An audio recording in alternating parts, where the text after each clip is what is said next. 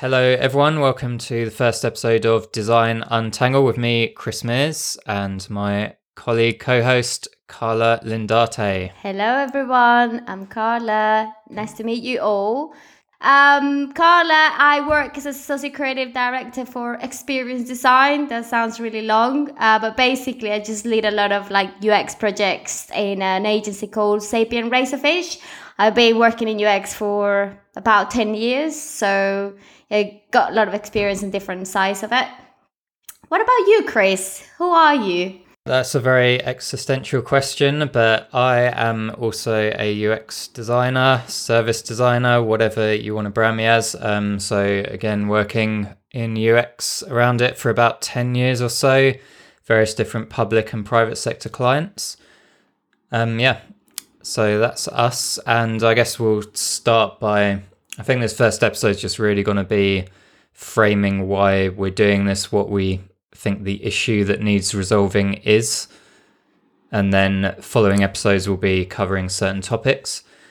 So I think the main angle and the main thing we're seeing, so we get a lot of questions from some of our new UX mentees on our mentorship program which we run, and they're along the lines of kind of what's the difference between a user flow and a user journey, stuff like that, which are valid questions, but I think the problem is the mindset is not the right one, and actually they're all just different tools you can use to get a particular answer that you want.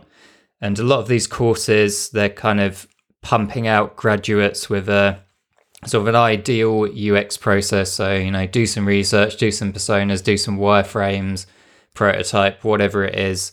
And actually in the real world, that's never going to happen more or less 100% of the time, I would say. So I think it's about helping people learn to understand what tools UXers have available, how to apply them, when to apply them, and actually understand what they're good for and how they help you get closer to understanding your users. Yeah, exactly. So I think that's what this podcast is called, Untangled, because we want to, episode by episode, try to define and demystify all this jargon that goes, across the user experience or design as a whole.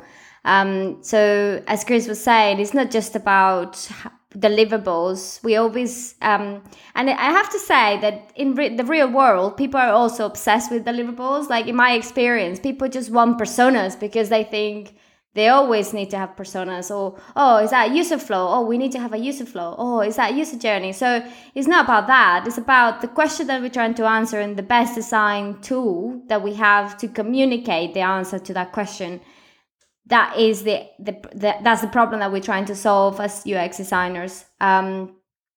So today we just gonna introduce what we do, and I would like to get everyone to also feedback to us and let us know what you want us to talk about. But today we're just gonna start with the basic terminology that I think we all question ourselves. What is a user flow? What is a user journey? And so what do you think is the differences between those two, or do you think that actually matters? I don't think it matters. I think people use those terms interchangeably a lot, which is probably not particularly helpful. I would use a user journey kind of as a more conceptual thing, understanding how people move through, not necessarily just online, but, it could be offline interactions and touch points they have with you. Whereas a user flow, I'd probably use that to describe how they move through a bunch of typically sort of screens that you might have designed. Yeah, I think a user flow is more like one task at a time. So if you think about, I don't know, getting an Uber, you think about the task flow as being the action of booking the Uber. So just, getting, this is where my location is, this is where I'm going. That's kind of like a user flow, a task flow. Whereas the user journey is more like, okay, so what's the process I follow to download the app, find what's Uber, then download the app, then register, then book a taxi or something. So I think that is in my mind the differences between those two.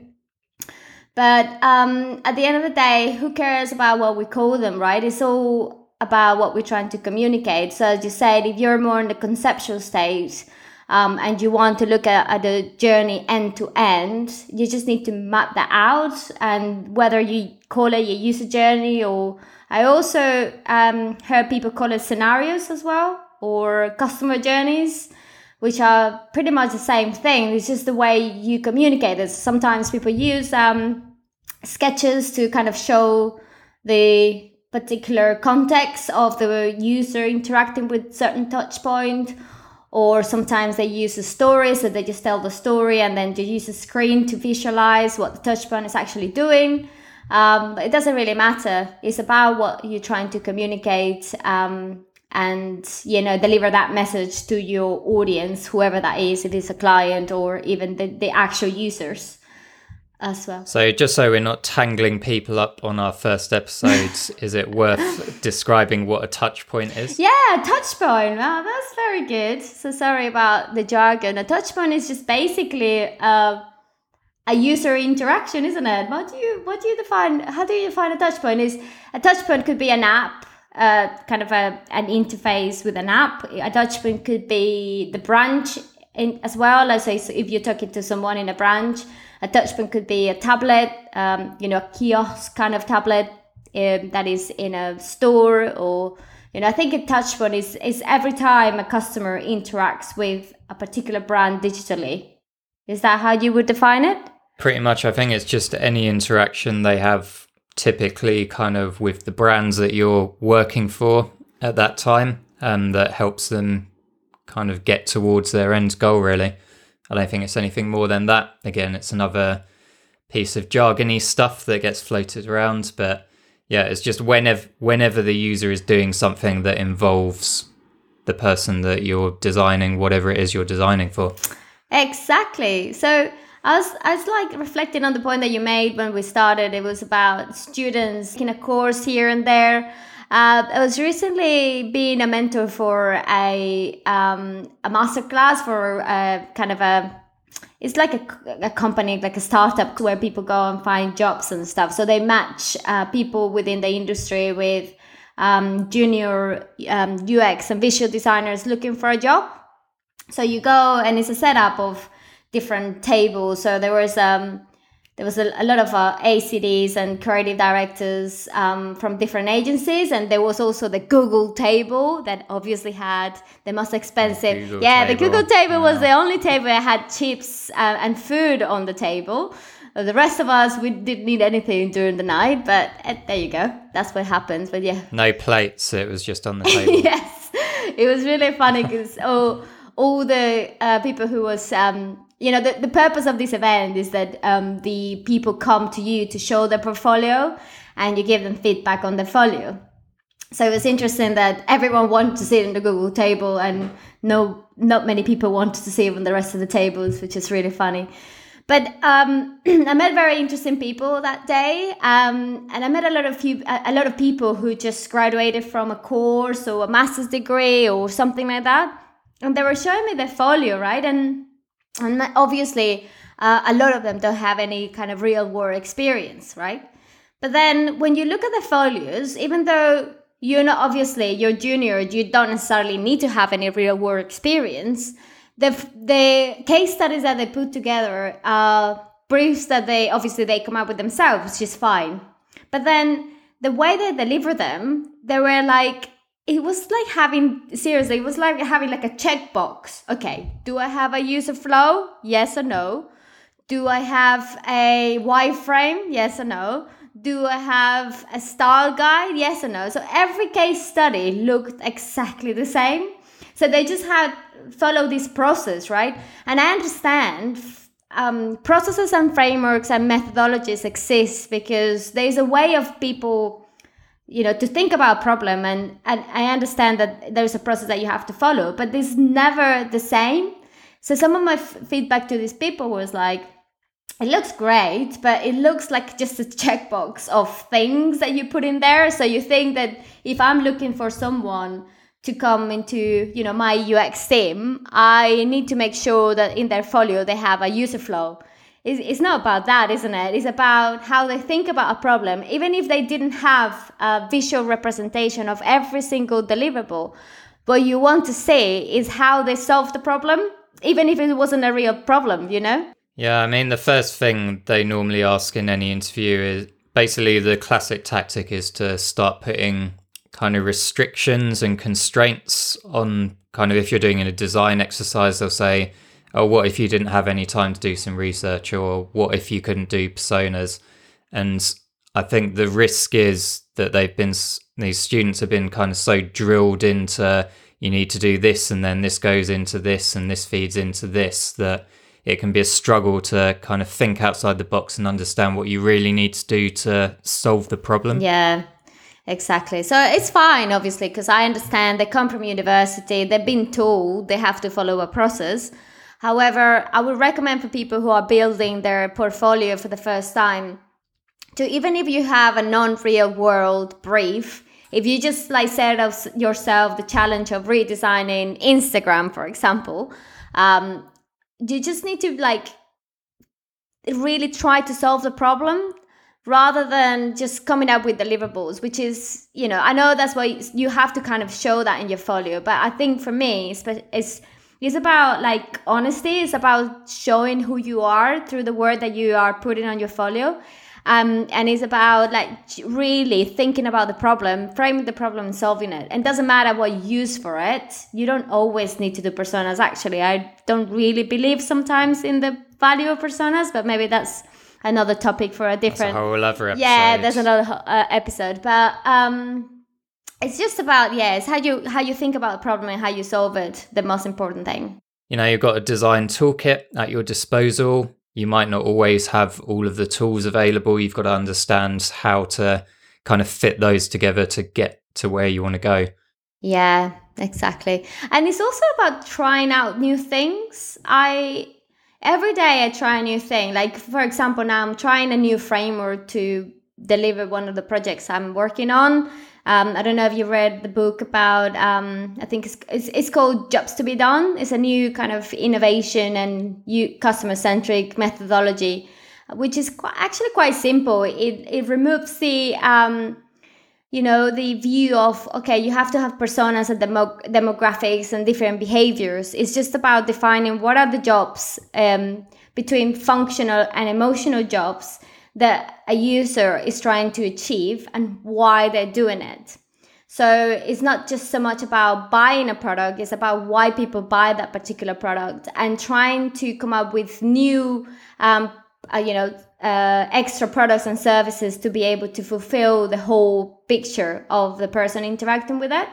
And I was reading the book and I was like, why don't I try this next time? I mean, I haven't done it before, but I'm just going to give it a go. And I think that's something that we need to allow ourselves to do. Like things evolve, like personas, for example, or user flows, all of these things. Maybe they were more useful and popular a few years back. But every day there are new methodologies. And I don't think we should just get obsessed with always changing. But it's always good to give yourself a bit of flexibility of trying new things. What do you think, Chris? I always try to, always try a new tool. Yeah, no, I like doing the same thing exactly every day, minute by minute. I know you do. That's the kind of guy you are. No, I think that's right. I mean, they're all just methods to understand your users better.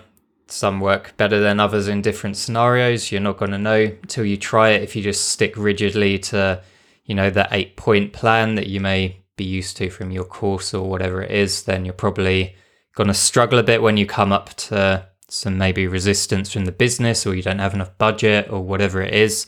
So I think thinking outside the box is a key skill. Yeah, that's true. I think you have to just try new things and adapt yourself and your approach to whatever is coming up. And it doesn't matter if you haven't got the experience. I mean, you just need to give it a go and try to convince yourselves and people around you that you're doing the right thing. And you're probably doing it. It's just being confident that you're just trying to look at what the problem is, how you help that user to do what they want to do. It's as simple as that. I know it sounds really simplistic, but it's basically what we need to do. But people just overcomplicate it with deliverables and stuff. I remember when I was working in my previous job, it was just like we will sell projects and it was just a list of deliverables. Okay, so we have to do user journeys, we have to do personas, we have to do this, we have to do that. And I got to a point that talking to the same client, I thought, okay, for the next phase of this project, can we just focus on hypotheses? So what are the hypotheses that we're trying to prove or disprove? So can we just focus on that? And depending on the kind of question that we're trying to answer, we decide what we're going to use. Are we going to use a prototype, or are we going to use a user flow or a sitemap or whatever? So let's just focus on questions rather than deliverables. And it is a big mindset shift, because especially if you work in consultancy or in agencies, what people are selling is deliverables. So it is hard to change the mentality, but I think it's important for us as designers that we understand that you don't always need to go through the list of stuff that they tell you at university. It's all about trying to solve the right problem at the same time, at the right time. Yeah, and also using those tools as a way to get the team to understand the user as well. So there's no point you sort of sitting on your own, coming up with these crazy personas, and then people don't actually understand how you got to that point. They weren't involved in the research. It's just a thing that you kind of hand over. Nobody cares, essentially. You go home crying. Maybe play a bit of ukulele like me to make yourself feel better. And it's just it's no good for anyone. Don't cry. Never cry for personas. I know they look very ugly. Don't you end up using the same pictures for all the personas that you do? And it's always that smiley guy. Just the standard stock images. Yeah, the woman laughing, eating salad on her iPad. It's always a classic. A typical. I think that might be you, actually. Oh, really? Do you name your personas based on your friends? I always do that. Yeah, all my personas are called Carla. It doesn't matter if they're a man or a woman. Mine are called Chris, Pete, Harriet. I always go back to the same names. It's really weird, isn't it? Classical names. Yeah, very classical. Strong names. Strong names. Yeah. Yeah, so that's it. That is it. So that's a really great way to end the podcast, I think. Just a long, awkward silence, and then done. I really like English awkwardness. Yeah. So I think this is a good introduction for now. What we're trying to achieve with the podcast probably was just a lot of a lot of rant with no purpose at all. But the purpose that the thing that we're trying to achieve here is to try to untangle as many, problems, jargon, different types of, things could call the same thing. So for the next episode, shall I say what we're going to be talking about the next episode, Chris? If you must. You're going to love it. So we're going to talk about the differences between service design, experience design, user experience, customer experience, all this experience nightmare that is now everyone talks about all these different things. And what do they actually mean? Well, we don't know, right? So I think for next time, we're just going to try to untangle that very, very complicated set of terminology and see if we can give our audience a little bit of a light in the world of confusion of experience design. Do you like that? I know you love service design, don't you? Yeah, a little behind the scenes. That'll be the third time we've re-recorded that podcast. It was so boring as well. So hopefully this isn't as boring. Hopefully people enjoy it. If you think it was either really good or really shit, and sorry about my French. Is it how you say it in English? Sorry for my French or about my French. please just give us some feedback. So do we have a Twitter handle now, Chris, that people can send? Yep, so you can tweet your abuse at Design Untangled on Twitter, all one word. And as a new podcast, it's very helpful for us if you can leave reviews on iTunes as well, either good or bad. Just helps us kind of get out there and know what you guys want to see or hear even. So yeah, so any feedback, whatever you want to say to us, please do. It's better some feedback than nothing. So please give us any feedback, any ideas of things that you want us to talk about. Even if we don't have the answers, which probably we won't, we'll try to find them. So we can bring people to talk to you about certain topics if you are interested in knowing more about things that we don't know about. So the idea of this podcast is to be helpful to help you go through the sometimes painful process of growing within the design industry. So whatever we can help with, we're here to help with. Do you want to just talk about your mentorship program on Slack, Chris? For those that don't know, if you go to the uxreview.co.uk, we run a kind of UX mentorship thing, which is aimed to help people get their questions answered. We've got a couple of different mentors, myself and Carla, and a few others as well. You can find that there along the top nav. There's about 250 people there currently. We try to sort of help people as a group. So if you've got any questions, you can pop those in there and a mentor will aim to get back to you reasonably quickly. Great.